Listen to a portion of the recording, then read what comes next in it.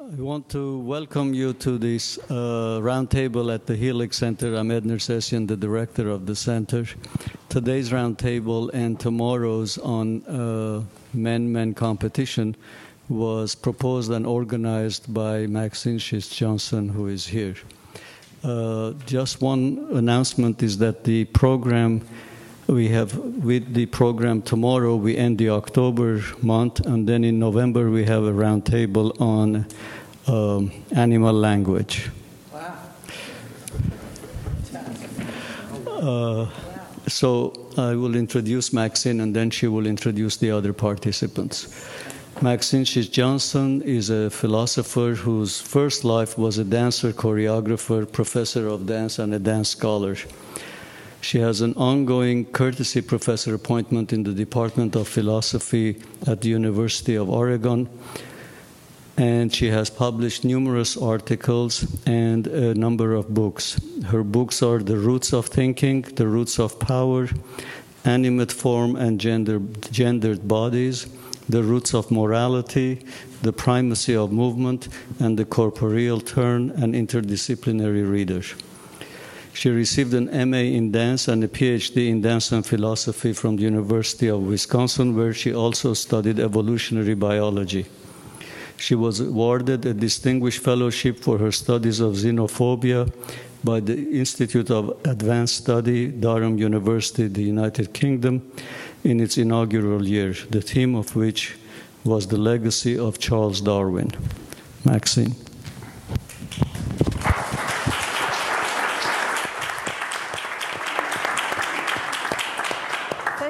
And I'm going to just stand up for this part because I want to introduce all of you to everyone here. But first, I would like to thank Ed Nersessian and Mary for their wonderful hospitality. It's been quite extraordinary. I want also to thank Robert Penzer for all of his work on the website. I don't know who Robert Penzer is, but... We couldn't be here tonight. Pardon? You sit for the cameras, please. Could I? Sit for the cameras for webcast. Ah. Thank you.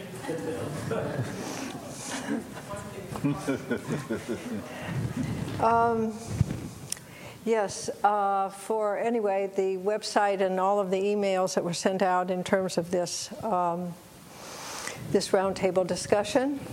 I also wanted to mention that I was delighted that the Helix Center had started again. I think it's just a wonderful institution, and I hope it thrives and continues because I think it's a great, wonderful thing to do for the community and for being open to the public as it is. I think it's really quite a unique institution.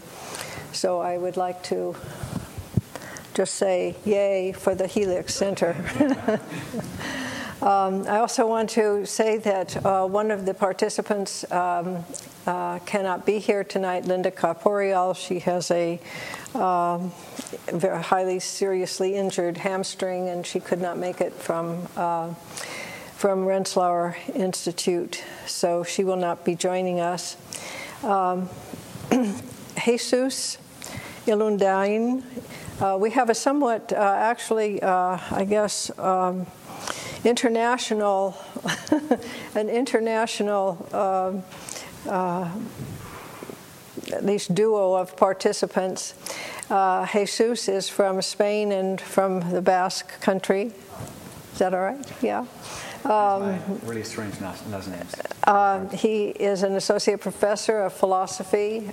He teaches very widely in the area of philosophy, everything in epistemology to the kind of lowly subject of aesthetics in philosophy.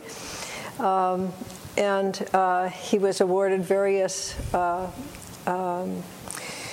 he had various distinctions awarded to him from the university, one of which I can't remember the name. It's the Samuel H. Graff Faculty Achievement Award in 2008 and 2009, and the Alan and Pat Kelly Faculty Scholar Award. So he has been very active in promoting philosophy.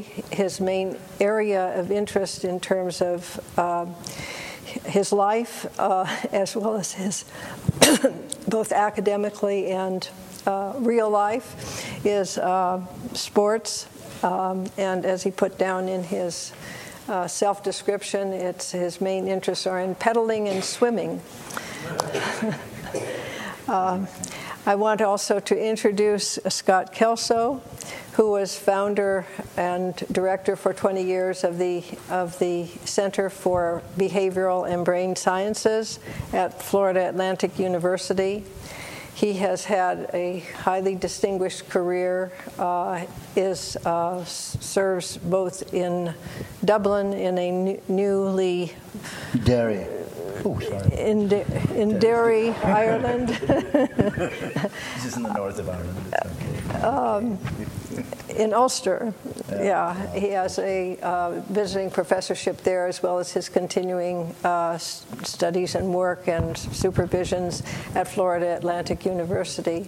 He's well known for his book on dynamic patterns and his more recent book that he co-edited with somebody from Denmark on complementarity. So I also want to introduce, I have never had this pleasure before, but I want to introduce my husband, Albert A. Johnstone, who is going to fill in as needed for Linda. I'm sorry, really, that all of you weren't present at the very lively discussion that we had over dinner, because I thought that we should all meet beforehand and have some kind of interchanges, because no one knew each other, really. I knew them, but they didn't know each other at all. And we had a very wonderful, lively conversation at dinner time, thinking about what we would talk about here. So that said, I hope I didn't leave anything out. So we were going to talk about life and movement, and there are a few remarks that I just want to make just generally before we start. And that is that, to begin with, we are all movement-born. We are precisely not stillborn. The second thing that I would like to say is that movement forms the I that moves before the I that moves forms movement. The third thing I'd like to say is that infants aren't pre-linguistic. Language is post-kinetic. I think those are major insights that can be empirically demonstrated and empirically investigated, and for the benefit of all. I should also mention that, just by way of, in case I have any lapses or stumblings, we are from the Central Oregon coast in a little village called Yachats, which is called the gem of the Oregon coast. And it took us 21 hours to get to New York. And we arrived at 6 o'clock this morning, and we had 4 hours sleep. So if I have lapses, I hope you will please forgive me, because it's just a matter of lack of fortitude, and at 82 that can be quite telling. Anyway, I wanted to mention, too, that the last chapter of The Primacy of Movement in this expanded edition that came out in 2011, that the last chapter, which is part of the expanded edition, starts out with the sentence that movement is coming to the fore, though it's not yet called by its real name. It's very often talked about in terms of embodiment, embodied subjectivity, embodied self, embodied experience, and lo and behold, even embodied movement. And that, really, you can find in the notable neuroscientist Francisco Varela in an article he co-wrote with Nathalie Depraz, who's a well-known French philosopher. And you can find it as well in a book called Embodied Cognition, which is written by a psychologist by the name of Raymond Gibbs. So the term embodiment is bandied around a lot. I call it a lexical band-aid, because what it does is just you put it in front of something and it's supposed to make everything okay because it comes from the body. So you can talk about embodied language, you can talk about embodied anything, and it doesn't really elucidate what it is that you're focusing on in the way that, with the amplitude that it can or should be. Something similar can be said in terms, from my way of thinking, in terms of an inactive approach, which also slides by the realities of movement because it ends up being not only an active approach, but in terms of inaction, but then you have to embed the body and you have to extend the mind and you have to, what is the other thing that they talk about? Just embodied minds they talk about, embodied minds which are embedded and then extended. So anyway, they're not really, to my mind, getting at the heart of movement, which is dynamics. And until you realize that movement is about dynamics, it seems to me that you don't really get to understanding movement at all. And in terms of the life and movement roundtable itself here tonight, it's interesting that someone, when it was mentioned that it was going to be about life and movement, that was the title, someone said, "Oh, you're going to talk about animal communication." Life and movement has, pardon? November 17th. That has to do with, life and movement has to do with us as living, moving beings. So I think it's really important that we bring this topic up for discussion. Then I just wanted to mention a few quotations. One is from Aristotle. Aristotle wrote that nature is a principle of motion and change. We should therefore understand what we mean by motion, because otherwise nature would not be understood at all. The second person that I'd like to just refer to is a philosopher by the name of Edmund Husserl, who is the founder of phenomenology, who said and wrote about the fact that I move precedes I do or I can do. But what he meant by I can do is not simply I can run and I can jump and I can do these things, but I can calculate, I can judge, I can do all these things, but in the beginning, everything proceeds from I move. All of our repertoire of I cans is generated on the principle of I move. And finally, I would like to cite Darwin, who wrote that experience shows that the mind cannot be understood by attacking the citadel itself. Mind is a function of body. We must therefore find and argue from some stable foundation from which, wait a minute, I got that mixed up. We must bring some stable foundation from which to argue. We must bring, and he underscored stable. So that was, experience shows the problem of the mind cannot be solved by attacking the citadel itself. The mind is function of body. We must bring some stable foundation to argue from. Now, I wouldn't say that we need to argue from that, but we need to show it. And the problem is that if you say to somebody, what, study movement? How can you study movement? It won't stay still. So with that, we will start our discussion and hope we can pin it down. So I thought that we might start out with this question of life and movement with respect to, I didn't finish introducing Bert. I'm having one of my lapses from, Bert is a philosopher, also a courtesy professor at the University of Oregon. He's currently writing a book called The Panculturality on the Pancultural Human. And he's just published an article having to do with emotions, which ties emotions to basic somatic responses, which is a very interesting article, and it's published in a journal called Husserl Studies. Sorry. So we're starting our session then on life and movement. And the first question that was generated was, what is the nature of life and movement? And as I said, I think that our clue comes in dynamics. So do you want to start in, Scott? Just to follow up what Maxine said, and it's a pleasure being here this evening. It's very courageous of people on a Friday evening to come and talk about this topic and discuss it. Just to ground what Maxine has been saying, I am an experimentalist in a way of matters of movement. And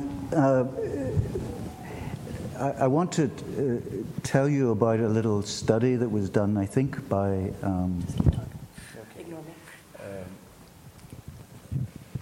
Caroline Rovay-Collier. And just to make it clear what we're talking about here in terms of dynamics and coordination, little babies, 2 months old, spontaneously kick. And when they're comfortable and fed, they kick quite a lot. Well, what Collier did was very clever. She tied a string to the toe of the baby and connected it to a mobile. And so when the baby kicked, the mobile moved. And at a certain point in time, about 13 or 14 weeks of age, the baby realized, this is me doing that. Right? So now the baby sees what psychologists might say a connection between what they're doing and what they're seeing. And in fact, it's a very lawful relationship. You move, the mobile moves, you move. It's a coupled dynamical system. So when you hear about motion and dynamics, you often think about physics. But actually, that's only part of the story. The part of the story has to do with the dynamics of the coordination. And in this case, as a scientist, you ask, what are the relevant quantities that describe this coordination between the organism, in this case the baby, and the lawful effects that the organism has on his or her world, and vice versa. So that when we talk about dynamics, or at least when I talk about dynamics, I'm often talking about coupled dynamical systems, and the scientific questions are, in terms of understanding, what are the relevant quantities that wrap up or capture the coordination? And then what form do the dynamics take? And that means that actually you would want to, if you could, formally write equations of motion for the relevant quantities. Let me just say a few further words about this. I often tell my students, you know, because when people think about motion, they think about physics typically. But that's not what we're talking here about tonight. We're talking, as Maxine has written beautifully about, we're talking about animated motion. We're talking about agency here. We're not just talking about movement as some disembodied state of affairs, but rather we're talking about voluntary, purposeful activity. And often that's spontaneous, and we can go on and talk about that. So the key point then is, how do we understand purposeful, animated movement? And you might say, well, you know, we have the physics of the inanimate. Actually, we've got very beautiful descriptions of that. But isn't it strange that we don't have a science of the animated movement? And could it be, actually, that this is something we just take for granted so much. It's so much a part of us that we take it for granted, and so we don't see the mystery in it somehow.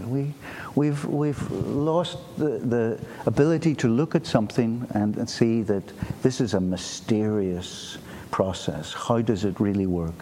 And this little example of the baby suddenly realized movement forms the eye that moves before the eye that moves forms movement, in Sheets-Johnson terms, is exactly like that. This is the origins of agency, yeah? And the origins of agency in this case comes by virtue of a coupling between the organism and the environment. And the quantities that capture that are what science wants to go after, actually, in well-defined experimental conditions and so on. So you might, let me just say one or two further words about this, because there is an issue here, because movement is so much a part of all of us, your facial gestures, the way you speak, the way you sit, your shifting postures, all of this is part of this. You might say, well, I want to study the real thing, I want to study it in the wild, as it were. And of course that's interesting to do that, and people are doing that, and there are fields, for example, in sports, this might be a segue into Jesus, but that are studying that in real world settings. But in science, the progress has always been that there has to be an abstraction somehow. You see, going back to Newton didn't give you the laws of motion for a falling leaf. The reason is that the falling leaf, if you look around you today in New York City, how do leaves fall? Well, they tumble and they rotate, and sometimes they go straight down, depending on many, many factors. And the leaves are different and so on. The point is that the apocryphal story of the apple falling on Newton's head was the abstraction. That's the key thing. He abstracted out of that the notion of a point mass. He ignored friction, for goodness sake, which is something that we would find very difficult to do, to ignore a natural property like that. And that's how he got to the essence of the problem, you see. Or Galileo rolling a ball down an inclined plane. Somehow now from there you go to the motions of the planets. This is what one would say a science of movement could be about. That's to say we need to see what the abstractions are so that we can do the dynamics on those relevant variables. Yeah? And so in my own case, the inspiration for that came from a very, very strange place, because when I was a graduate student in Wisconsin, people were talking about movements as strings of reflexes, or as a consequence of cybernetic devices that have reference mechanisms and comparators, and you compare feedback to those reference mechanisms, and you adjust the program of movement and so on. But none of this actually gives you much insight into the nature of spontaneous movement behavior. And actually for that one had to go to other places, I think, and ask in general, how do patterns in nature form spontaneously in the first place? And there you have to broaden the entire issue. So perhaps that is enough. I think the key point here is that agency arises out of a coupling with the world, and that to do a science on that, you have to find out what the relevant quantities are and their dynamics. You cannot say this is a force, this is an amplitude. We don't know often what the relevant quantities are to proceed and do scientific research. And the third thing would be that let's not take the whole thing for granted, because that's what we've done. And the whole issue of agency is tied up with movement, and we have to make the appropriate abstractions. Yeah. Do you want to respond to that, Jesus? Well, I know someone said response, let me elaborate. And an aspect that maybe complements what you're saying. It's kind of as we're talking about the abstractions and the calculations, right? That you go into movement and you abstract what's common to it, and how things coordinate in systems and so on. Can you hear back there? Can you hear me there? Oh. Okay. I'll talk a little louder. But I guess where I'm coming from, as somebody who looks at philosophy and sport together, I want to bring more the qualitative aspect of things instead of so much the quantity, and look at it in terms of formula, which are very needed to understand things on one level. I want to maybe capture what does it feel like to do something, and where does this quality come from, and maybe to bring it back to the issue of coordination. Just today, while I was waiting for dinner, I went for a little walk, and I saw this young lady with a little puppy. And she wasn't walking the dog, she was running the little dog. They're running down the street, she's laughing, and they're both kind of doing like a little tag team. She runs ahead, it runs ahead, And just looking at her and the puppy running, it made me think, well, what is this about life and movement in this image right here? And the way I would look at it, as it would be in terms of, and maybe you can tell me what are the neural underpinnings and how this works, at a deeper level. But the way I look at it was in terms of, there's a certain exuberance to life, an exploration of possibilities, if you will, of what's possible. The puppy is trying to see how to move in the world. He's running around and doing different exploratory movements. There is also an expansion of the possibilities of those movements that comes with that as well. And as well, there was a coordination. They had to coordinate, two of them, so they couldn't tangle with each other. So we look at coordination at a higher level, try to say, well, in a way they are collaborating. And the way, for example, philosophy of sport will look at this is quite often for a long time people looked at movement in sports or in other aspects of life in terms of competition, in a kind of zero-sum game. Someone has to prevail here and so on. And there are new models that are coming out to try to explain more in terms of collaboration or cooperation, trying to say, well, the fact that there may be two athletes or two beings trying to be in the lead, like the puppy and the young lady, doesn't mean that there has to be a winner and a loser. There could be a way of cooperating such that both of us win. But we have to come up with a different framework. And here comes the quality, right, to some extent. In you pushing me and me pushing you, we bring the best out of the best out of ourselves in whatever activity we care about, for example. And I think something important about movement, the way we experience it as human beings, is the fact that it's meaningful to us in a very, very concrete manner.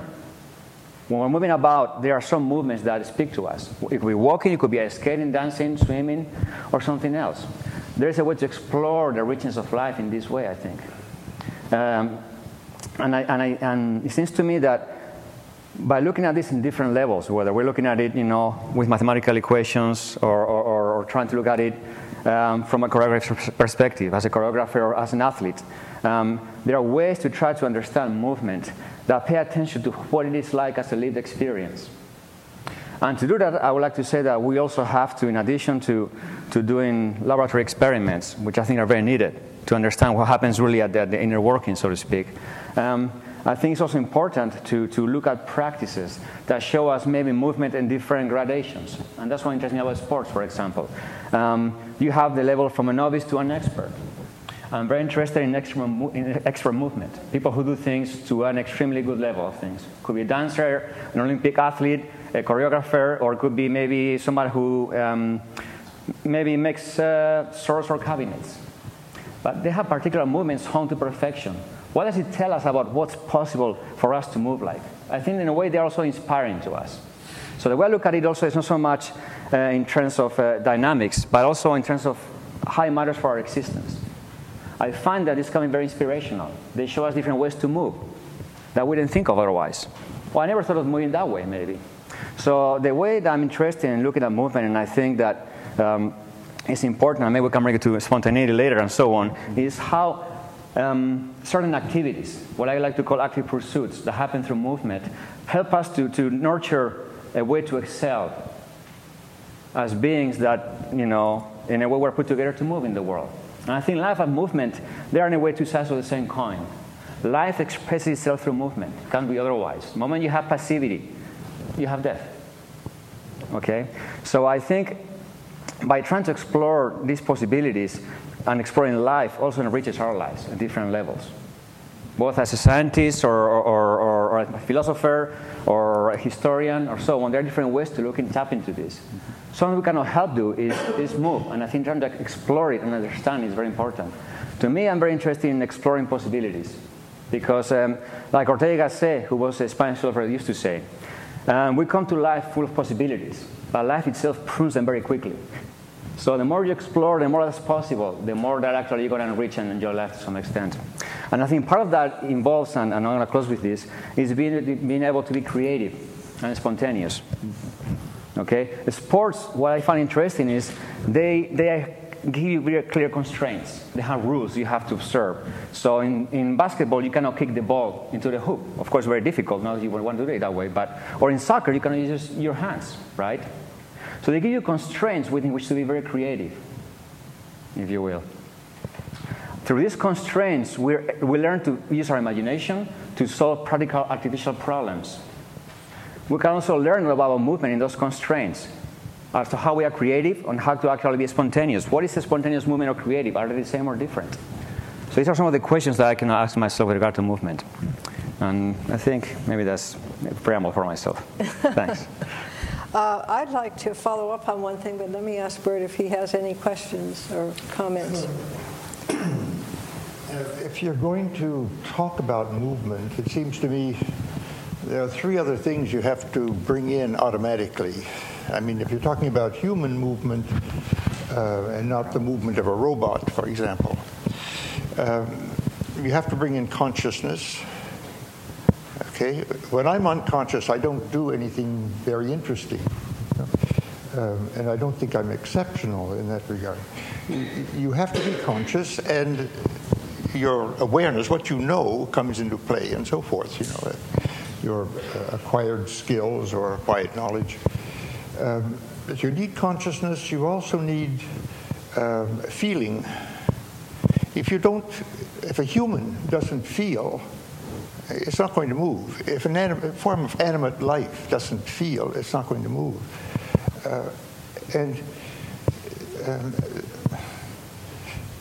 Well, that gives you some kind of motive, among other things, for the movement.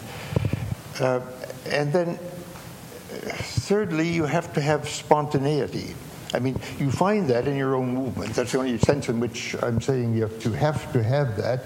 That is, if you look at human experience, you will find that every time you move, you're conscious, you have some motivation, and you're spontaneous. I mean, and spontaneity is a little bit puzzling as a phenomenon, because you know what it is because you're there, you exist, you know. But when you're doing science to cover that, I find it very puzzling how to do it, you know. And it's an essential ingredient. When you have a feeling of some kind, suppose you feel cold, well, you find that you react automatically. You do something, you start closing off to keep warm, presumably. Now that's automatic, and that can very well be explained through science. But then you get a further element that comes in. I can, realizing that I'm cold, I can act appropriately. I mean, huddle more, or do whatever I feel is appropriate here. But there, I'm acting spontaneously, if you like, voluntarily, and getting that into the scientific account is a bit difficult. The same thing is true with any emotion. You know, an emotion always starts involuntarily. Something or other moves you. You don't command your own feelings, not directly. You can do various things to get a feeling going and whatnot, but in general, you don't start the feeling. you get on a train that's already moving. Something is going on already. And what you generally do, because it's the easiest thing to do, is you go along with it. And then you try to direct it here or there and so forth. You can also not go along with it at all, but it takes a certain amount of training to do that. If you're beginning to feel angry at somebody, well, just to get involved and start pushing your anger, helping it out, and so forth. Well, it's not that easy at times. But the spontaneity or the voluntary effort that you add to your feelings is an essential part of emotion. And just as it's an essential part of any kind of action you undertake, movement you do. The baby you were mentioning, was it she or he? It kicks its foot and notices things moving up here. It kicks, the thing moves. It doesn't kick, it doesn't move.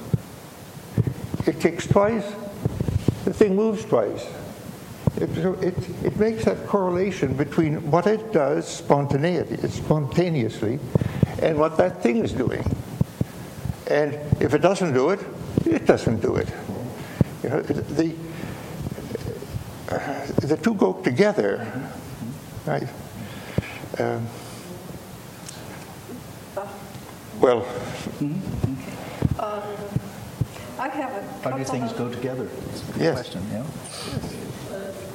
There's a couple of things that came to my mind as I was listening to you. One is, the way you said it, are you saying feeling comes first, movement comes later, or it can be either way? And the same about consciousness. Is it that kind of the kind of consciousness you are talking about, which is recognizing, you said, the me, rather than just being conscious? In your description of the baby with the kicking, you said the baby says, "This is me." Mm-hmm. So this is a recognition that goes beyond regular consciousness.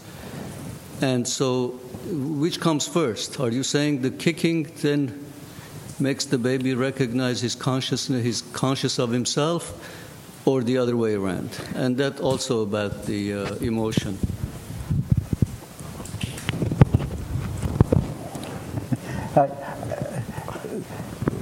You know, it's somehow interesting the way we always like to see which comes first, the cart or the horse. You see, in this case, that was at least the point I was trying to make, that this is a coupled system. So, and Bert is amplifying that, I think, very nicely, that the baby realizes that this is me. I mean, we don't know what the baby is experiencing. This is an inference. But nevertheless, the fact that the baby then voluntarily kicks its leg, from first of all spontaneously kicking the leg, to then voluntarily, because actually the baby then increases its kicking and producing the nice effect in the world, you see. So I'm not convinced that the either or, which comes first, is the way to see things. I would like to make a comment here or two about what Jesus said. It's actually, we can use this sort of basic example. You see, we're really asking the question, what are the, as it were, what is the significant aspect of movement? And this person sitting beside me has said the significant aspect of movement are meaningful, animated synergies. And the synergy is a checkered concept, but I think it's very, very important in the following sense, that a synergy actually is a working together. And in fact, this coupling of the baby and the mobile is a synergy spanning the environment and the organism. There are other kinds of synergies that people in evolutionary biology have talked about, where they would have two oarsmen, one each with an oar, and they want to cross the river. Well, unless they cooperate with an effect here, so the synergy always has an effect. It's not just a working together, but it's working together with a functional effect. Yeah. If one defects there, I mean, we've got game theory and all these things, right? Repeated games and so on. But defection is a one-off. It matters, right? But if one defects, they'll go in a circle. Okay, everybody get that? So they have to cooperate for an effect. That is a synergy with a real effect. Now, there are other synergies that we discovered, for example, when you speak, just to pull out the properties here. Imagine you have to say the word Baz, as in the first syllable of a bad word. Baz. And suddenly some experimental arrangement. Normally when you say the word Baz, just try it yourself. You're not really aware of it, but your jaw raises with your tongue, because the tongue has to go to the roof of the mouth to produce a fricative sound. Z, Baz. Now imagine somebody, never experienced this before, suddenly gets a tug to the jaw. Then how does the system compensate? Well, the fact is that 30 milliseconds later, the tongue is increasing its activity, because you measure the genioglossus muscles of the tongue, which raise the tongue. The tongue is already moving to get to the roof of the mouth in 30 thousandths of a second. Now, to get the synergy idea here, the jaw and the tongue are not mechanically linked. They are not mechanically linked. No more mechanically linked than the two people with the oars. But they are, if you like, informationally linked. They're coupled. And in fact, the synergy here is spanning the entire collection of elements that are necessary for the achievement of the goal, the purpose. You can easily change the context. Synergies are context, beautifully, exquisitely context dependent. So just change the context and say Bab instead of Baz. Well, the tongue doesn't do a darn thing then.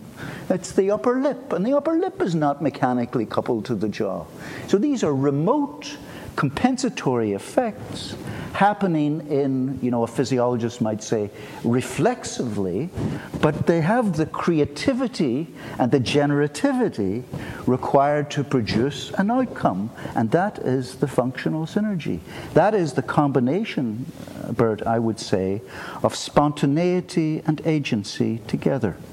You have a goal you want to produce, some little piece of environmental perturbation hits one of the members of this putative assembly, and other remote members will immediately compensate. You see, so this, I think, it turns out to be quite important, because you can then ask, well, how are synergies formed and how do they change? And then you're really asking questions about how any pattern or any collective pattern of behavior changes under what conditions and so on. So spontaneity and intentionality are intimately linked in this way. Yeah. If I may, I'm going to interject two things, and it's backtracking a little bit.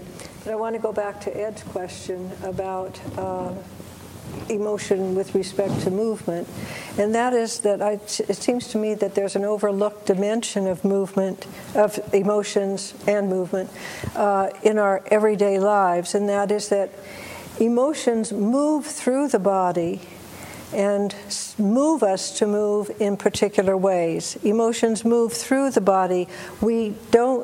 Trust moves through the body in ways different from fear. Joy moves through the body in ways different from sadness. There are differences in the way emotions move through the body, and the way in which they move through the body moves us to move in certain ways. And it seems to me that that relationship substantiates a dynamic congruency in form between emotions and movement, which is why it's a formal congruency, which is why we can both feign an emotion. We can pretend, oh, how nice it is to meet you, when we're really thinking, oh, God. And we can also restrain an emotion instead of doing such and such. Instead of slapping somebody in the face, we restrain ourselves.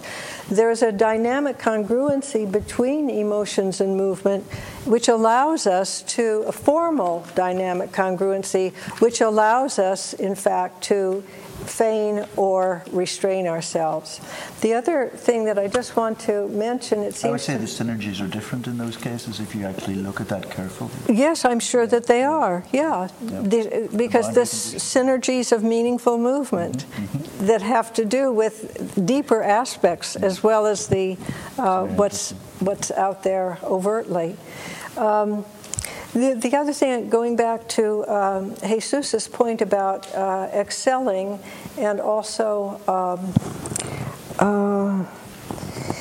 in relation to spontaneity, it seems to me that one of the problems that we have in terms of taking movement for granted is precisely in terms of falling into habitual ways of doing things and overlooking the realities of the experience itself.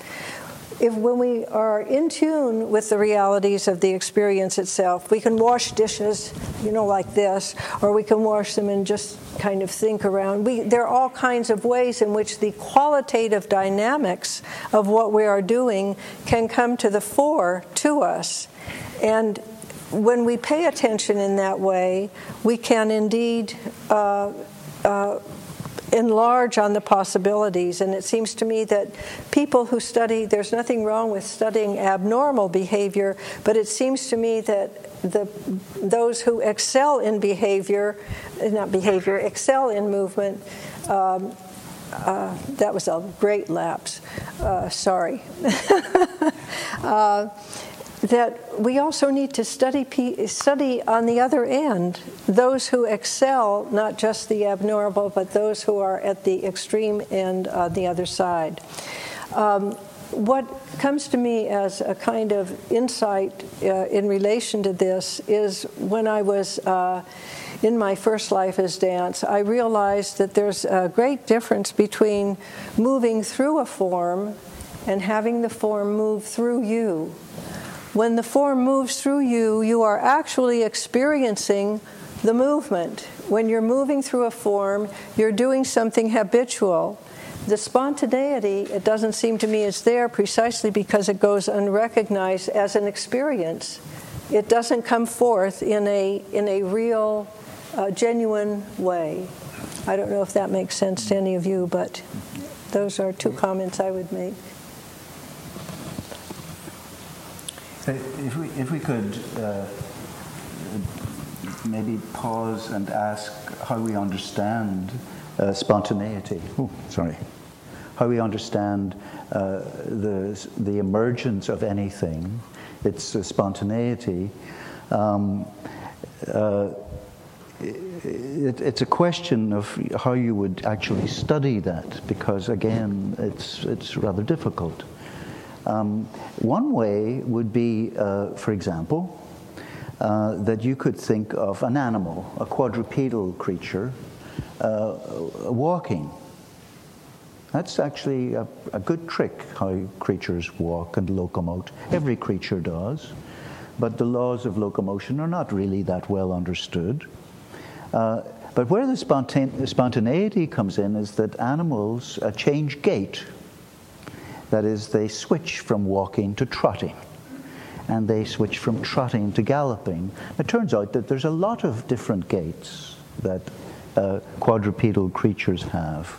And so you could start to think about, well, what analogies might you make between an animal changing gait as a spontaneous event, it's a spontaneous event, and other examples of spontaneous pattern formation in nature. Well, it turns out, by that I mean that under certain conditions you can take a system with very, very many microscopic components, like you, like all of us, at a great detailed level, at a molecular level, millions and millions and billions and all of that stuff, right? But somehow under certain conditions they form structures and patterns. And the physics of that is very interesting. It's called the physics of non-equilibrium phase transitions. So from a methodological point of view, how you go after spontaneity in this case is you say, could there be an analogy between an animal changing gait, which means it's changing the ordering among its limbs, and other phenomena in nature where you see the spontaneous emergence of pattern, like in fluids or in cloud patterns or in material, in different forms of matter, magnetism, and so on.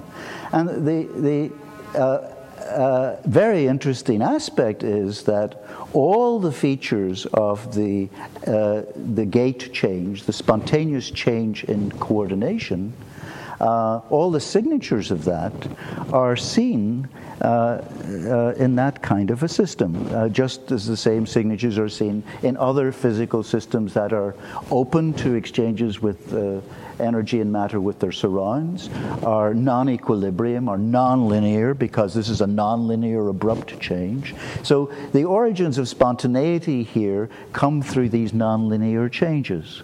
And once you know that, then you can say, well, how do I modify that? And that means you have to bring in intentionality and learning and so on. But without knowing this, here's the key point, without knowing how spontaneous patterns arise under certain conditions, you don't really know what to modify. I call that intrinsic dynamics. You need to know the intrinsic spontaneous dynamics so that you can know what to modify. It's kind of akin in general, if you think of it in generally. You don't go in and try to modify a system without knowing a lot about its spontaneous activities, its intrinsic dynamics. If you get what I mean. I mean, you can take that to a lot of aspects of life, actually, in society. Don't start interfering because you don't know what you're doing. It's only when you understand the spontaneous patterns that you can now say, this is the space that I want to change things and modify. Modification happens in that space. You had a comment, go ahead. Well, I guess what I was wondering is, it seems to me that once you explain, spontaneity in this way, where you say, well, eventually you have to bring in, intentionality and so on, but you have these, non-linear changes. But what makes the difference at our level is that we have to reflect which changes to accommodate. And it seems to be there is something deliberate about it that's not accidental to some extent, right? So I'm wondering, is that part of the spontaneity then, our deliberation about how to work with this possibility repertoire of movements or that we have available, so that we seem to pick the better ones. I don't see, for example, a paramecium who is exploring with the little tentacle, the little cilia, right? Trying to see what kind of movements are possible for me to get food. But I don't know to what extent it's able to conceptualize, if you work through movement, well, these are the moves that work for me and not those. At what level do we bring maybe this ability to work with this, or does it happen, automatically?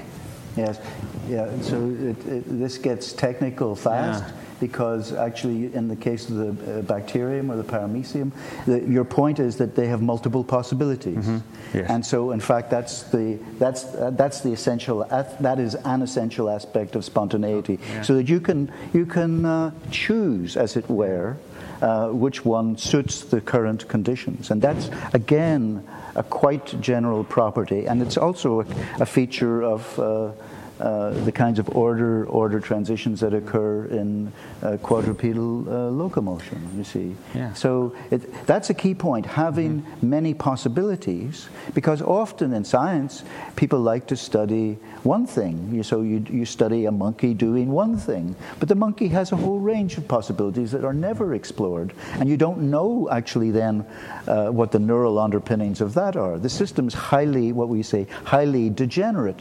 There are many ways to accomplish the same function at every known level, molecular all the way up to social signaling.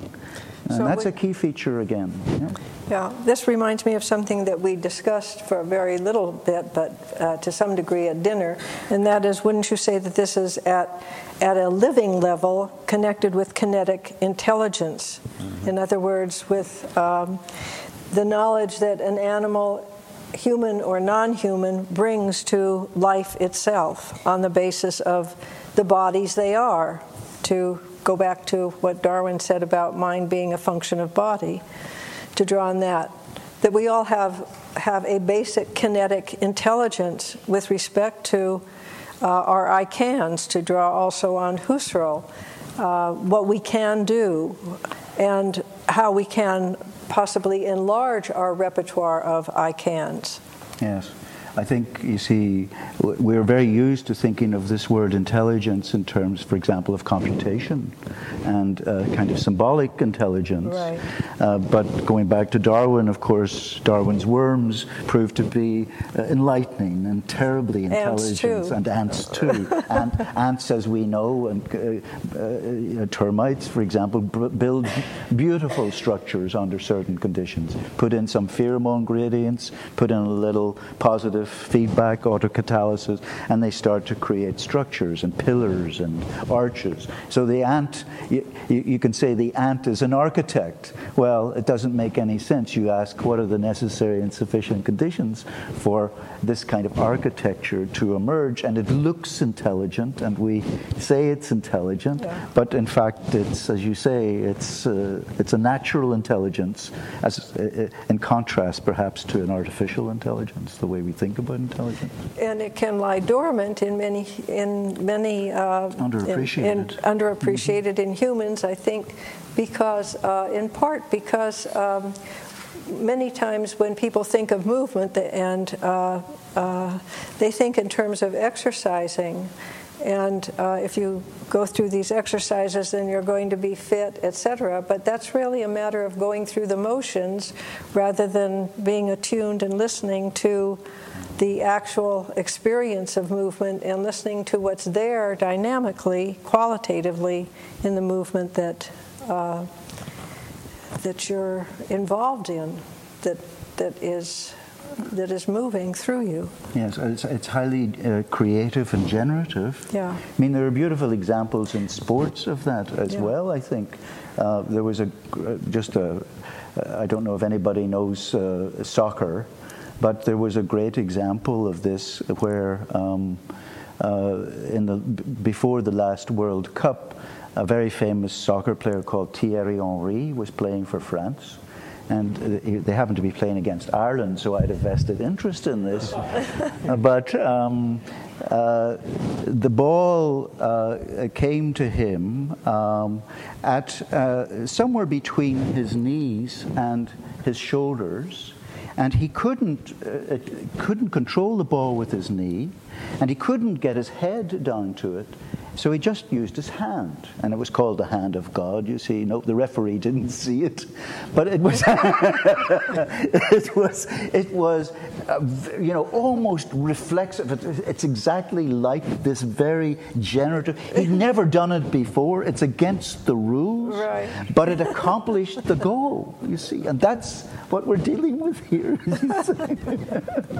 And it was so reflexive. But then it's not reflexive in the case of some, stimulus response kind of thing. It's never been done before. Yeah. But what's interesting in that example, if you think about it too, is that there has to be a way in which, he used the hand because he knew his goal was to manipulate the ball to go to a particular place. No other choice in a way. But he's still under, so to speak, pre-reflectively perhaps, but he knows the goal is to move the ball to a particular place. Yes. So he has trained himself to act with a particular object in a particular way. So he has certain rules in mind. And it comes, like you say, he's not supposed to use his hand. That's what comes out spontaneously. While he's still trying to play soccer. Yes. Right? Even when he knows that the hand's not allowed to be used. It was the only thing that he could, given the goal of controlling the ball. And there the goal is primary to the means to how to achieve it. Right. But it shows you, I think, beautifully the context specificity, the generativity, the creative aspect of this, of skilled behavior. And that was a question I guess I had going back to... Okay. Go ahead. I was just going to say that I do want to leave time to have questions and comments from all of you out there, so we'll make this the last comment. That's okay, fine. Then, very quick. That's fine. I guess I was just wondering, going back to something that Bert said with regard to spontaneity, is the role of maybe not simply bottom-up, let's try to explain generation spontaneity from neurons and so on, but maybe from the top down in terms of how maybe different cultures might also help us to use this formal way of dealing with emotions through these formalized movements, right? But it seems like at some level we do bring a way to be deliberate that is qualified in a very strong way by a cultural way. Could be a practice like soccer, what's allowed, what's not allowed. Could be a way to behave, personal distance, or how to express emotions. And maybe to what level those affect perhaps spontaneity or emotions, or does it trickle down as well? I don't know, I'm just wondering. Do you want to? No, well, I think it's quite a mess, actually. Yeah. That you get a lot going on. You get a kind of automatic response. You get things you're used to doing. You could call them habits, I suppose. But they too, they're voluntary in the sense that you could stop them if you wanted. And there are degrees of being able to stop. I mean, and then there's a kind of voluntary adding on without it being very reflective, and you can also reflect on the whole situation, decide you want to go ahead with this, and so forth. It's horribly, complicated. I mean, the degrees you get of these various factors coming in here. I like this word, a mess. I think Freeman Dyson wrote a little bit about, when we're talking about life is DNA, you see. Well, it's not just DNA, it's metabolism as well. You have to have renewal processes, not just, I say, the two R's, reproduction and renewal. You need both of those. You need both metabolism and, as it were, some kind of informational basis. It's actually the same with coordination. People like coordination. They like to see the ordered coordination. And it looks like synchrony and so on. And there's an awful lot of work going on. For example, last week I was at the Society for Neuroscience, and there were many symposia on synchronization in the brain and oscillations in the brain that are cognitively relevant and behaviorally relevant and even emotionally relevant, actually. Or that seem to have some correlation to the states of creatures. But actually, it turns out that synchronicity and oscillation is just the ordered part. And when you look more closely, it's a much more subtle tendency to synchronize, and also a tendency for the parts to behave autonomously, to do their own thing. So you have this kind of duality of a tendency to cooperate and a tendency for the parts to do their own thing, almost compete. So you have this subtle cooperation, competition, integration, segregation. This is a key characteristic of dynamics and coordination, you see. So that's the beast, that's the mess that we have to recognize, that DNA metabolism, how that's worked out, is really not still understood, even though we've got the genome and all that stuff. But now we come to coordination in the brain that is underlying everything that's going on here in a way. And that turns out, again, to be messier than the way we as scientists tend to think about it. Yeah, it's a mess in the sense that it's not as simple as you'd like. Exactly. It's not too simple, but it's not too complicated. It's sort of in this nice place in between, and that's where we have to look at things closely, I think. But I think dynamics are challenging precisely because they're messier to understand and investigate than something solid and in place, and that has spatial clarity and exists here, and you can really look at it, and dynamics is fluctuating and changing. Yes. So, the dynamics literally is spatio-temporal. It's in space and in time. And in force. It has a flow. Well, there are underlying forces, perhaps, right. Yes. But in terms, at least, of the pattern dynamics, right. It's more like this. It's more spatio-temporal. Yeah. So, any questions or comments? Yes.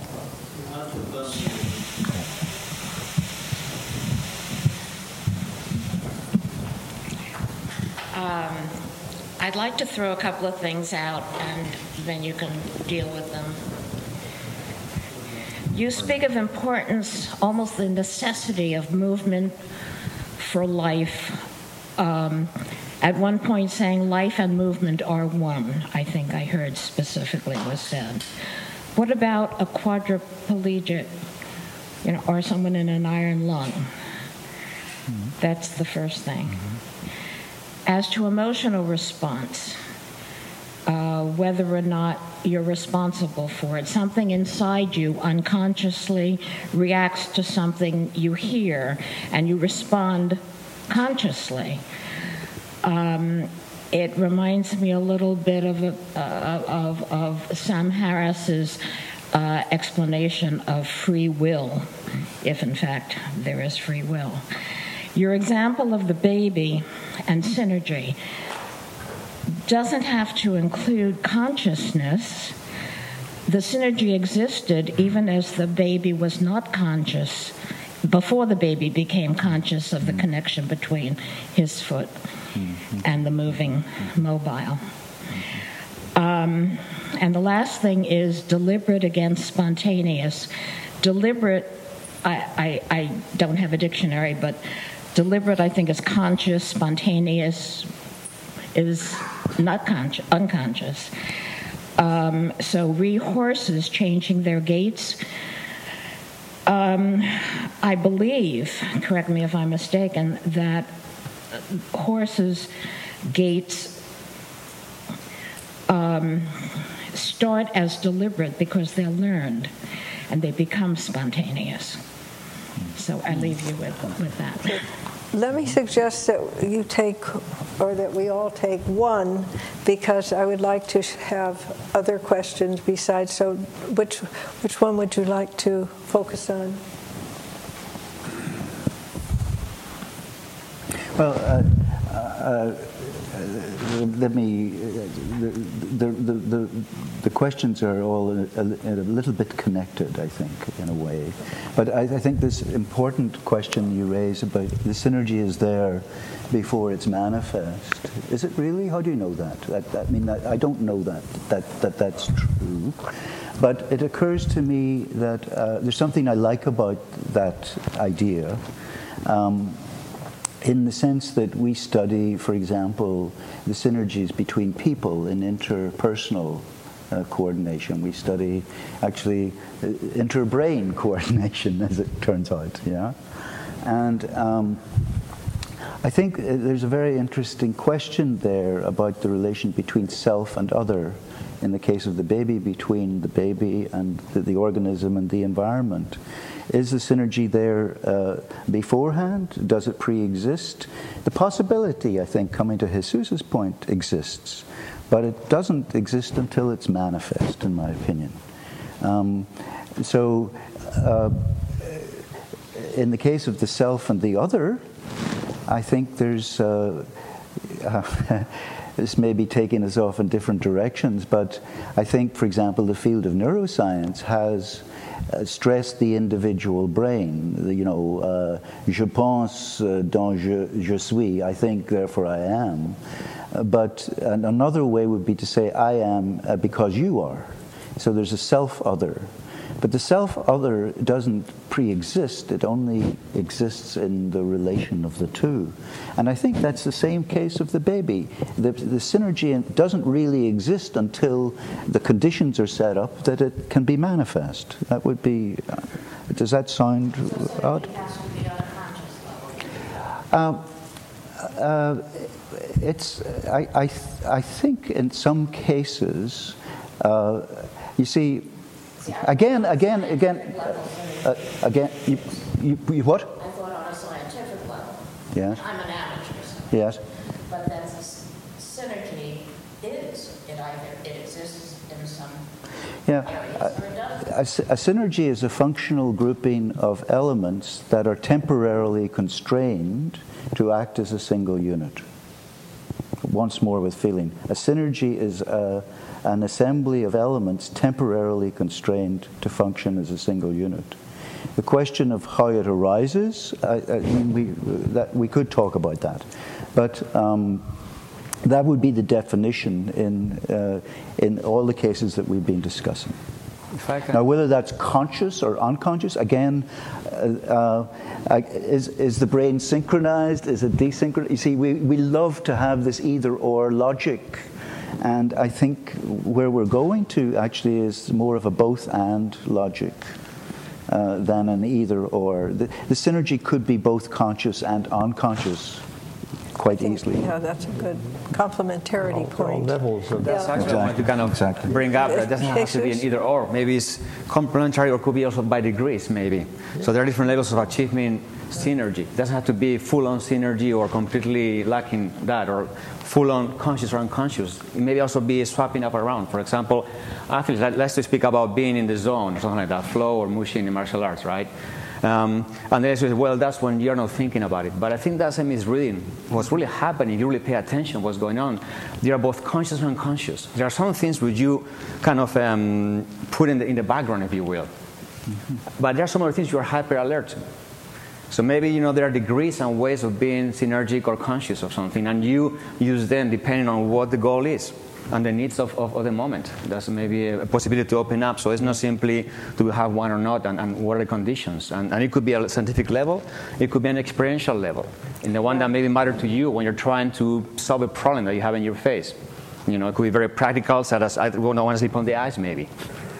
And the more attention I pay to it, maybe the more tricky it's all the way around. So I think it could be a combination, maybe, or this is a suggestion. Another question, Ed?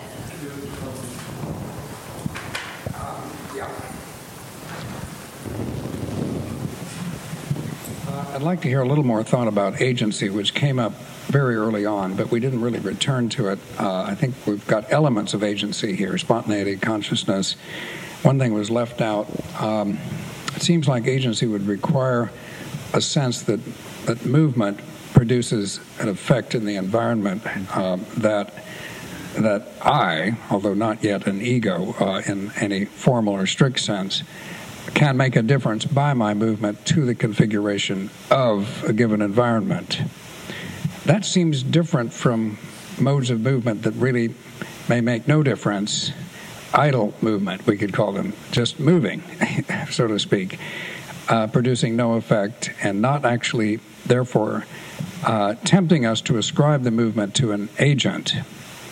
I don't mean a full-blown agent. I don't mean a rational agent. I don't even mean a conscious agent. But I mean some kind of being who, by moving, actually insinuates itself into the world in such a way that the world comes out a little bit different, if only the mobile moving slightly. So somehow in this series of terms that you've all been developing richly and I think paying due attention, respecting their deep ambiguity.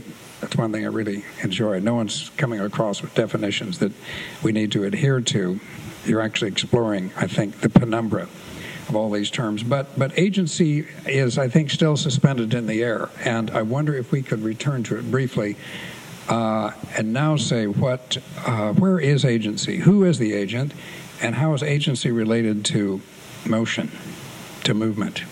Ed, could you give an example of what you mean by a less definitive agency when you said that there's no impact on the world? Well, I don't want to have a Cartesian agency, or I don't want to have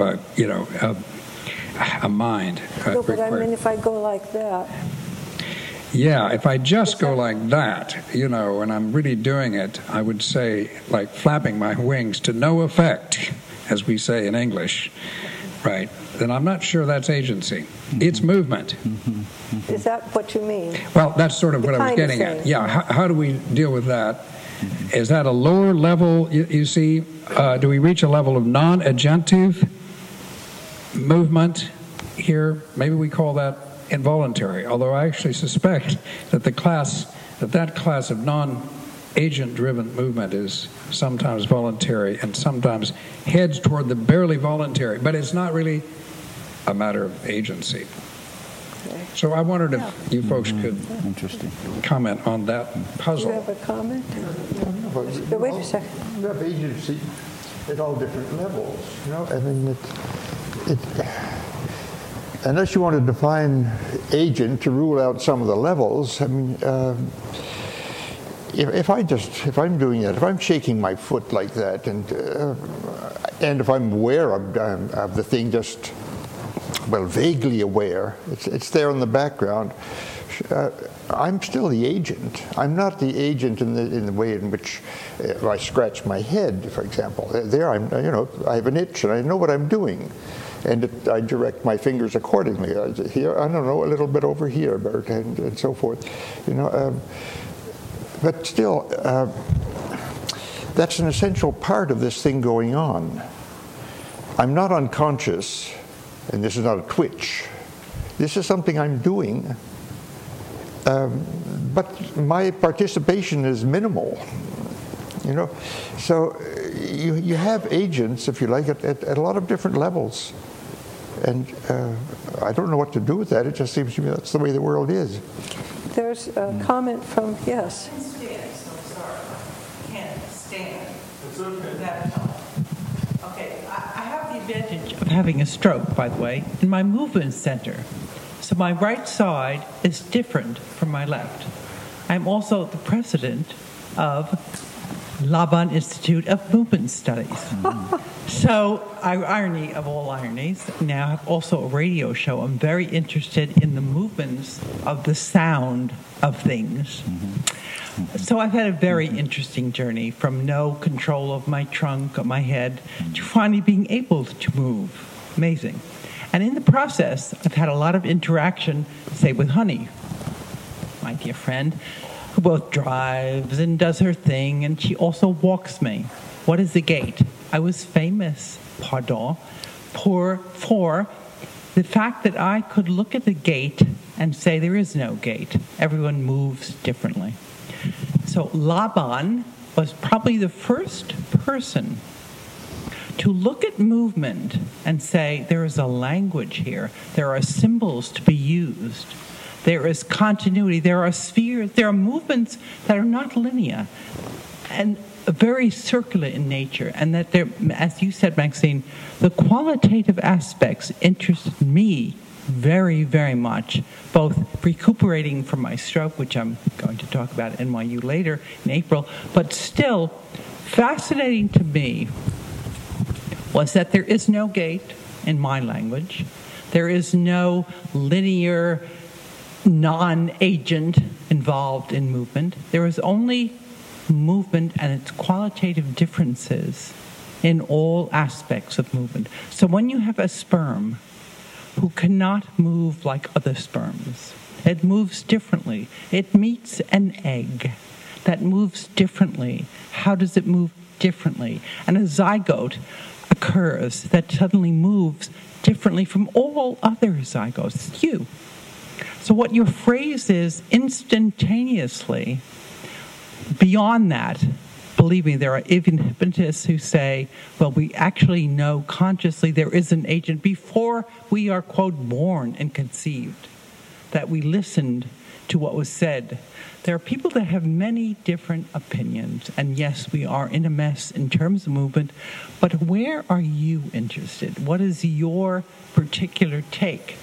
It's wonderful to hear everyone's different takes and my different take because of what I have experienced, both socially and individually, etc. I'm very, very interested in all of what you say. Maxine, I'm most interested in hearing the qualitative differences, as I said, in movement. And I will once again say Irmgard Bachinyev was my mentor, but Laban really gave me the opportunity, crudely, caveman level that Laban was at, the opportunity to look at movement as something other than English words. Very important.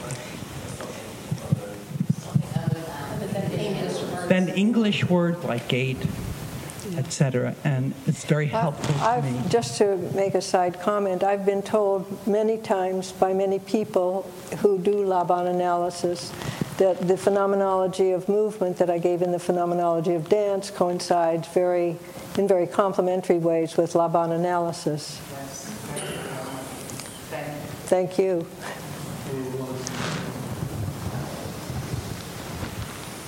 Somebody had a question back there, yes. May I just make a comment just before you start? I like the idea of qualitative differences, of course, and I had early experiences with Laban notation as well. Actually, I think this, one needs to be careful about using words. When I used the word gait, I meant a pattern of coordination between the legs. If I was looking at a person who had a stroke, I would be looking at the pattern of connectivity in their brain. And I've done that as well. The qualitative effects come when the patterns change. Right? Not just smoothly and linearly, as you elegantly say, but qualitatively. And in fact, the example of an animal changing gait, if you pardon, changing the ordering among its components, is a qualitative change. In the same sense as a physical system, like water changes from ice to liquid. It's a qualitative change. There's nothing wrong with the word qualitative, and it turns out it has many quantitative consequences, important quantitative consequences for these kinds of changes. So that's really, let's talk about qualitative effects. The key thing from a scientific point of view would be the differences on what dimensions. You see, and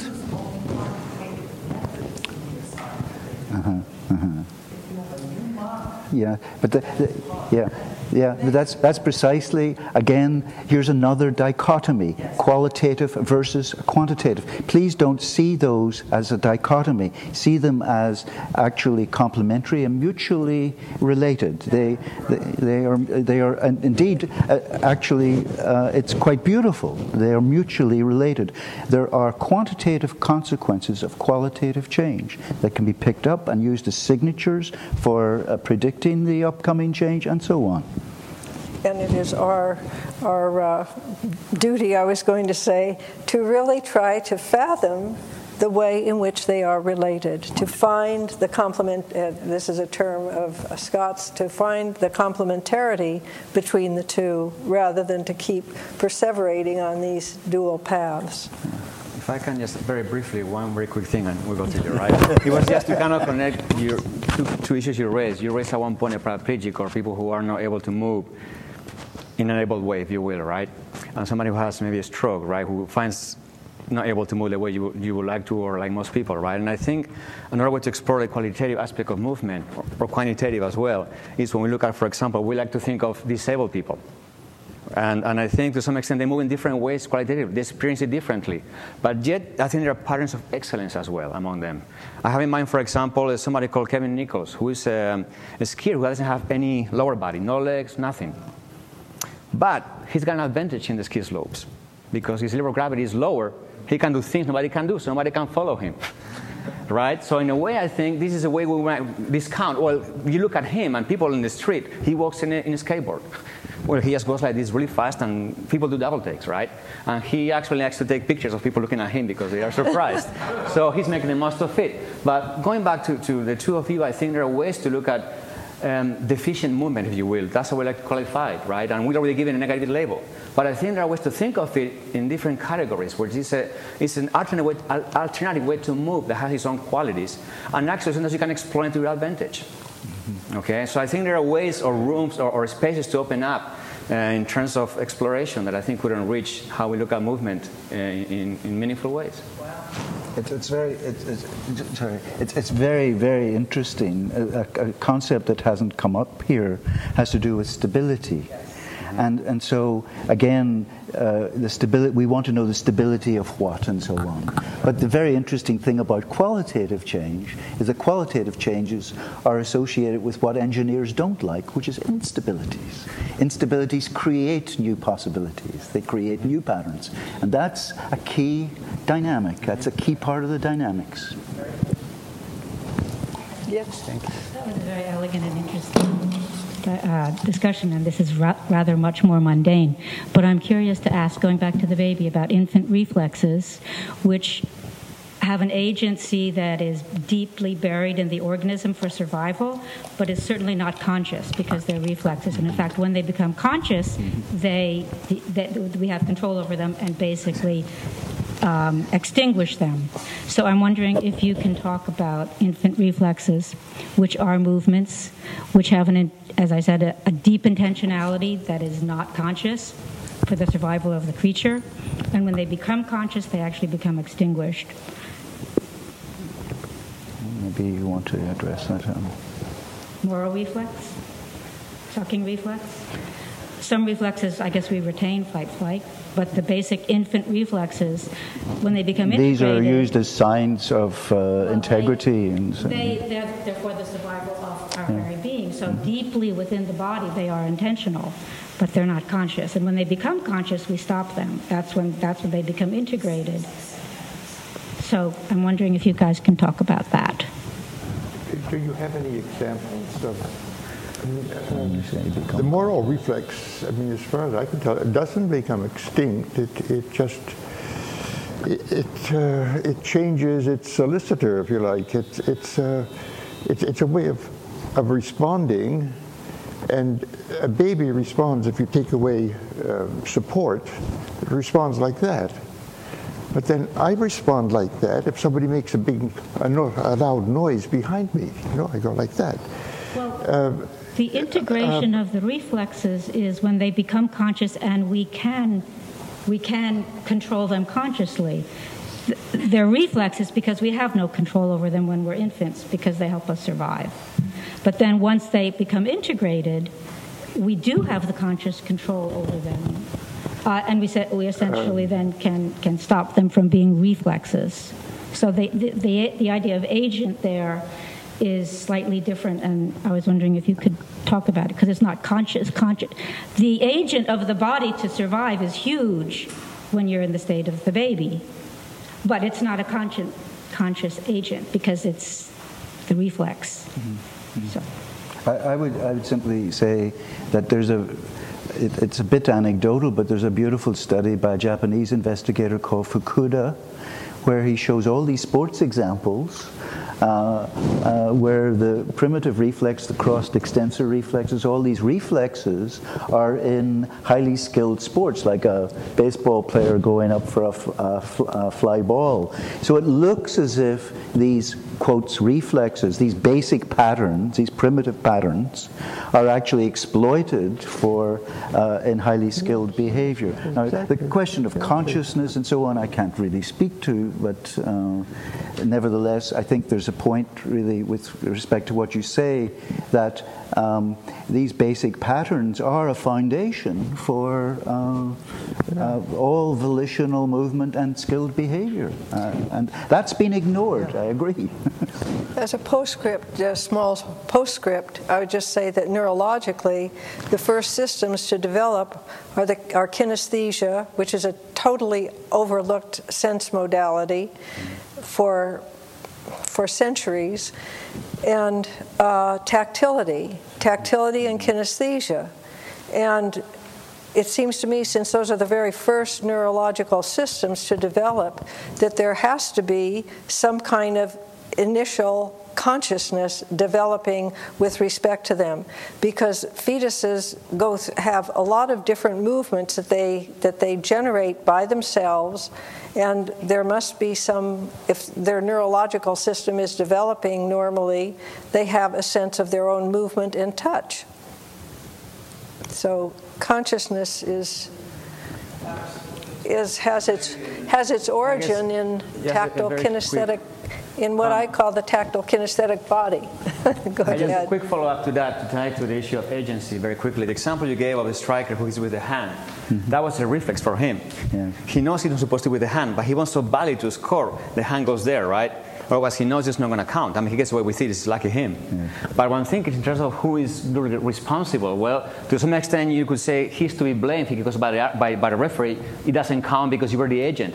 At the same time, we would say, well, the arm, he could say, he just did it. He just went. I didn't mean to do it, right? So there is maybe in the same system, the same agent, there could be maybe a sub-level or a subconscious or unconscious, and I think they tend to flip back and forth or complement sometimes on what's required. So I think there is a connection there. I have a slightly different response to Ed's question, and that is that I would call a cooperativity that is, obviously it involves coordination and cooperation among the muscles and the kinesthetic support and so on. But a cooperativity with an effect, like the evolutionarily stable strategy of the two men, each with an oar, in which, the defection scenario, that's cooperation with an effect. And that's where I think the agency aspect is part of a functional synergy. It's not a functional synergy if you just have a cooperativity. It's only a functional synergy if you produce a consequence that is going to have evolutionary outcomes. Right. Yeah. First of all, thank you. I'm completely fascinated and really enjoying all of you. I'm wondering, when you talk about consciousness and the degrees of consciousness, I'm thinking about awareness.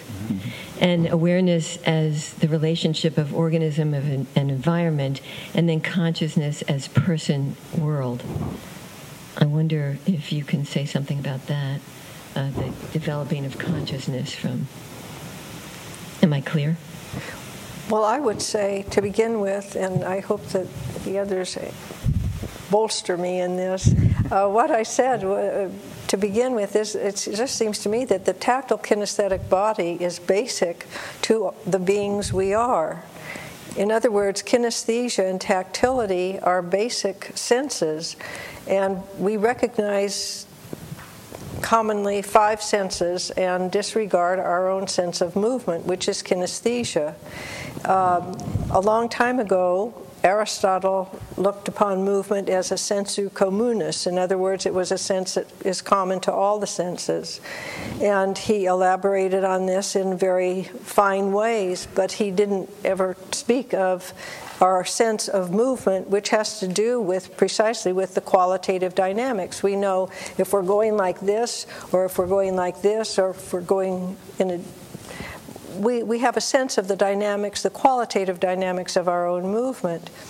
And when Gibson went on to talk about affordances and about sensu communis in terms of vision and movement, he completely obliterated, to my mind, any real adequate, just minimally adequate sense of kinesthesia.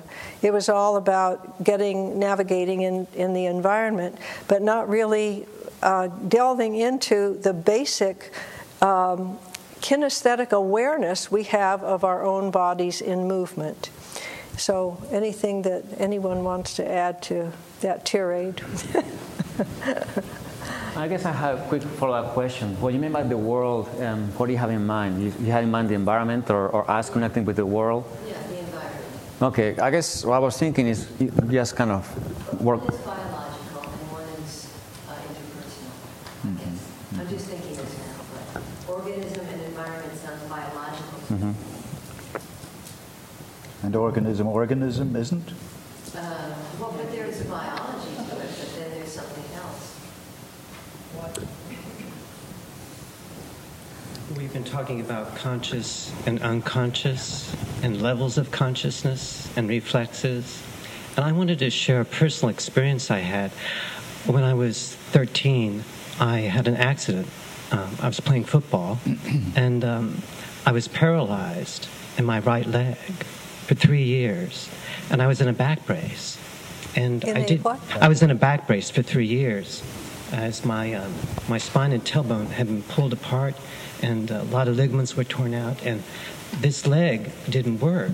So I remember when the doctor tapped me, and there was no reflex response. We knew we had a problem. But I recovered, and years later, about 20 years later, I was in a hypnosis class, and we did some age regression, and we went back and into my 20s and into my teens, and I talked about experiences from each of those periods. And then when I hit 15, all of a sudden, my leg was paralyzed again. It went totally numb, and I couldn't move it. Even though I was in my 30s and the accident had happened in my teens, I re-experienced that in a very compelling way. And then they moved me, and I was able to talk about it. An adult part of my mind was able to track it, my response to this new relationship I was having to this previous injury. But then they moved me into my, when I was 12, before the accident happened, and my leg could move again. So I'm just throwing this out there because it was a very fascinating experience for me to be able to relive this experience. So before the accident, my reflexes were working. Then the accident happened, and there was this disconnect, and the reflexes weren't there. Then I was healed because I was young enough. It was corrected by the back brace. So the reflexes were there again. But then, as an adult, I could revisit imaginatively in a trance state, not having that reflex response again. And I'm wondering, how fluid and malleable and dynamic the brain-mind world is. Mm-hmm. And another question I have, this is just off the top of my head, how can my mind be separate from anyone else's body? I think this is, how could my mind be separate from your body? I'm curious about that because it seems to me we talk about brain a lot as something separate from other brains, brain, mind, body, world. So I hope there's a question there. I'm just throwing this out there. So thank you very much for allowing me to share this experience. Well, let me walk backwards from the point that you were raising, how we connect with the world maybe, and our minds or our bodies. I think maybe trying to already speak of mind and body separate, or brain, is part of the problem. I think, to some extent we read each other's language through our bodies, right? And we respond to each other's behavior, movements, actions, in particular ways. So I think to some extent we're united common in virtue of we share a way of moving the world and a kind of a virtual space, if you will, right? A human space, or with other creatures that move as well. And I think to some extent we connect with that in a very unconscious way, very primeval way, if you will, until we start to explore it. And I think part of exploring this, one question we came up with over dinner, but we don't have time to bring up, is different methodologies, disciplines to study movement.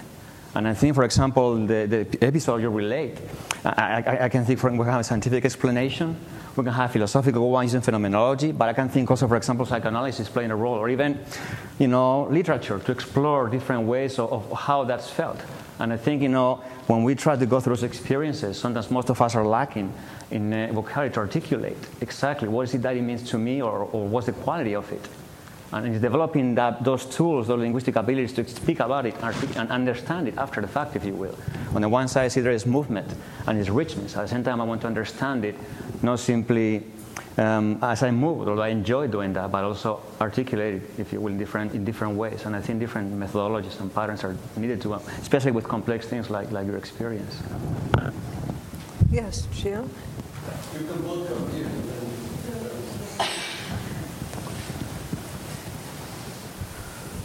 A very minimal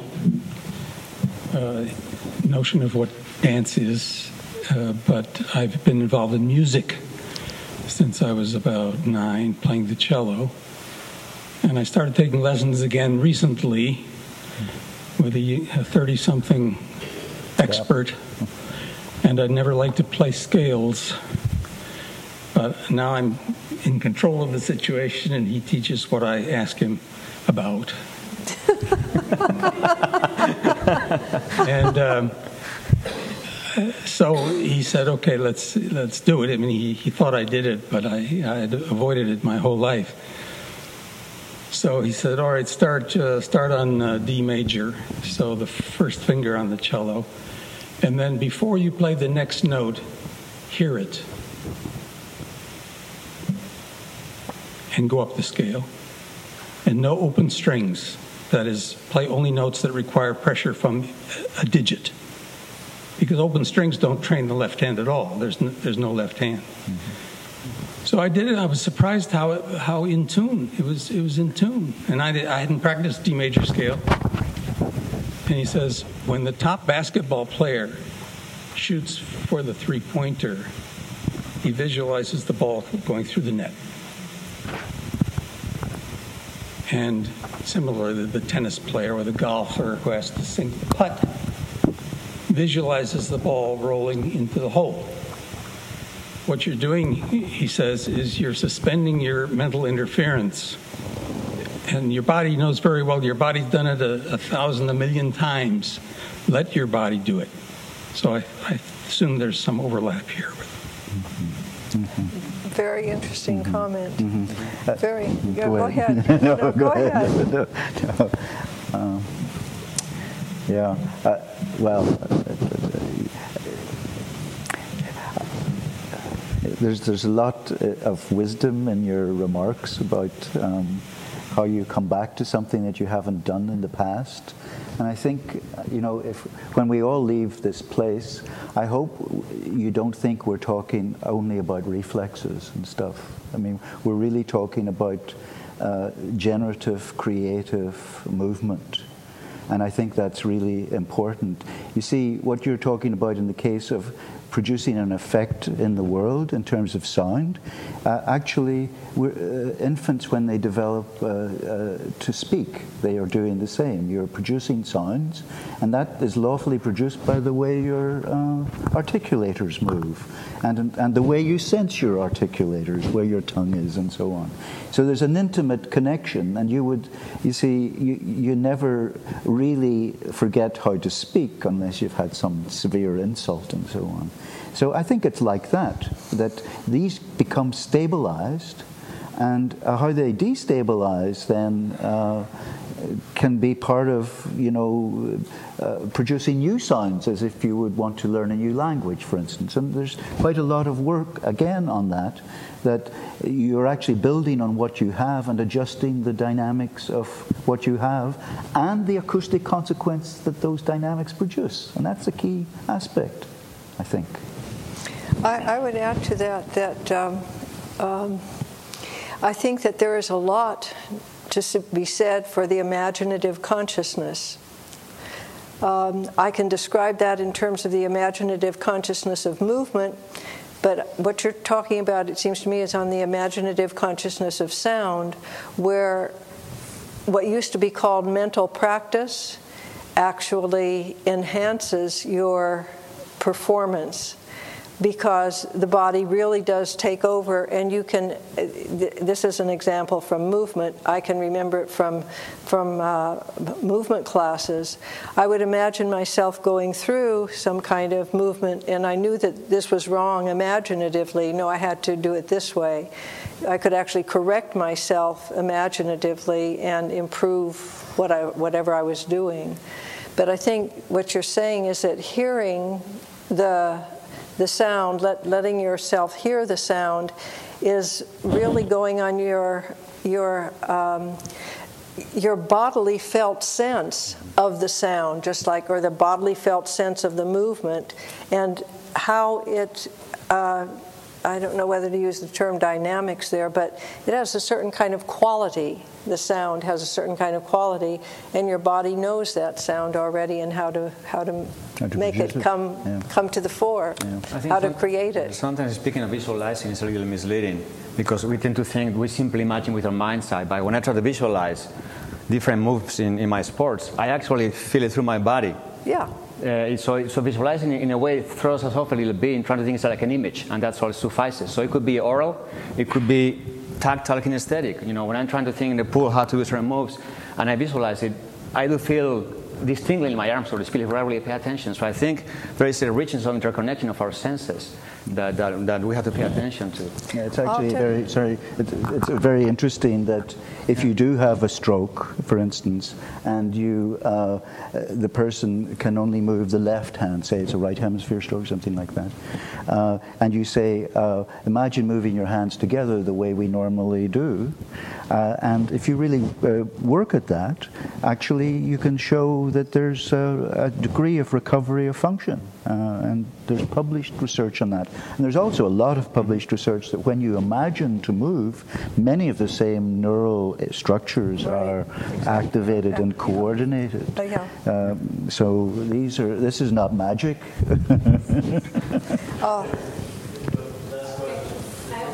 This is clearly articulated. My question is actually about what you had mentioned about emotions moving through the body. So the movement of a feeling.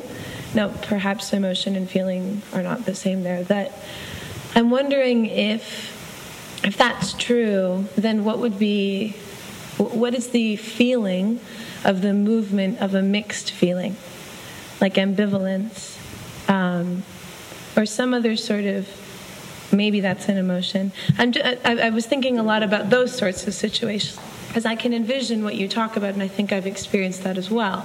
I know what it feels like for joy to move through my body, or one of the ways, and I know what it feels like for sadness to move through my body, but I'm not quite sure how it feels for bittersweetness or ambivalence or anything like that. I don't know if that makes sense. Well, you'd have to maybe engage in some phenomenological methodology and really, not on a lazy Sunday afternoon, but really this goes into phenomenological analysis, but at least begin by introspecting as to what your experience actually is. I mean, when you feel ambivalent about something, what are the tensions that run through your body? What are the spatial inclinations that you feel to do or not to do? What is the kind of maybe incipient movements and pauses that you feel inclined toward? Like there are some kinds of temporal aspects to it too. Also, if you feel ambivalence, there's a certain kind of, is there an ambivalence in terms of, or a changing in terms of that was more or less mentioned in terms of tension, but also in terms of the way in which you feel impelled toward moving in a certain way spatially, or feel more hesitant or in a slower kind of way. So in other words, just begin at least by introspecting and seeing. And actually, in a Jungian sense, actually, too, Jung went in, I'm not a Jungian analyst at all, but the whole idea of exploring something through artistic manifestations, you could even begin by just finding out, just starting moving. I'm feeling ambivalent. What do I feel like? Just to give something concrete, I'm somebody who is very undecisive. Okay? So blue shirt, white shirt, blue shirt, white shirt, I don't know, and I keep going back and forth. Or if I want to buy, I have money for only one book, and there are two books I really want. Okay, and I'm in the computer screen. I can go back and forth, and it's just my body, and I feel this inside of me, physically, this discomfort that pulls me in different ways. That's why we're speaking that way, right? So paying attention to those feelings. Pick next time you have to choose maybe a shirt to wear or something like that. Okay, or something else, right? You chose a great one for tonight, but so try to think, what's happening? How do I feel right now? Introspect. And there are different methodologies that they take you further. She mentions phenomenology, a little more complicated, but by paying attention to that at first and trying to see, what is it unique about this experience?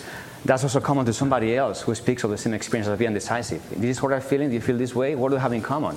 Maybe try to extrapolate from there. as you explore this. Because I think there's this kind of either-or state, which sometimes is great when they coincide, this synergy. Sometimes it pulls you apart. And you have these two goals. Which one do I want, right? It's like Boy Dance Donkey. There is hay on both sides, and he does starvation. We don't know which one to eat. So anyway, I'll leave you with that thought. There is something, I think, very nice about being in this in-between place. That you see it as a negative in a way, but I think there's also something very enlightened about being in the in-between place, so that you can see dispositions, multiple dispositions at the same time. And those are synergies in themselves. Those are synergies. Those are real synergies. Say. I mean, Maxine, one of the first times that we interacted was going back to these gates, and actually I was at Yale at the time. We could only study finger movements, and I discovered a kind of transition between antiphase and in-phase switching one night, sitting thinking about how can my fingers do the walking, you see, like out of an analogy again, and then turning that into a real experiment. But Maxine wrote once, that kind of gate transition, that kind of phase, it turned out that was a phase transition, a qualitative change. And you analogized it with the idea itself. Ideation is a phase transition. So you have new things come up. And that can be actually taken advantage. You've got coexisting states, and then you can create a new thing. So it can be positive. Thank you all very much. Thank you. Thank you.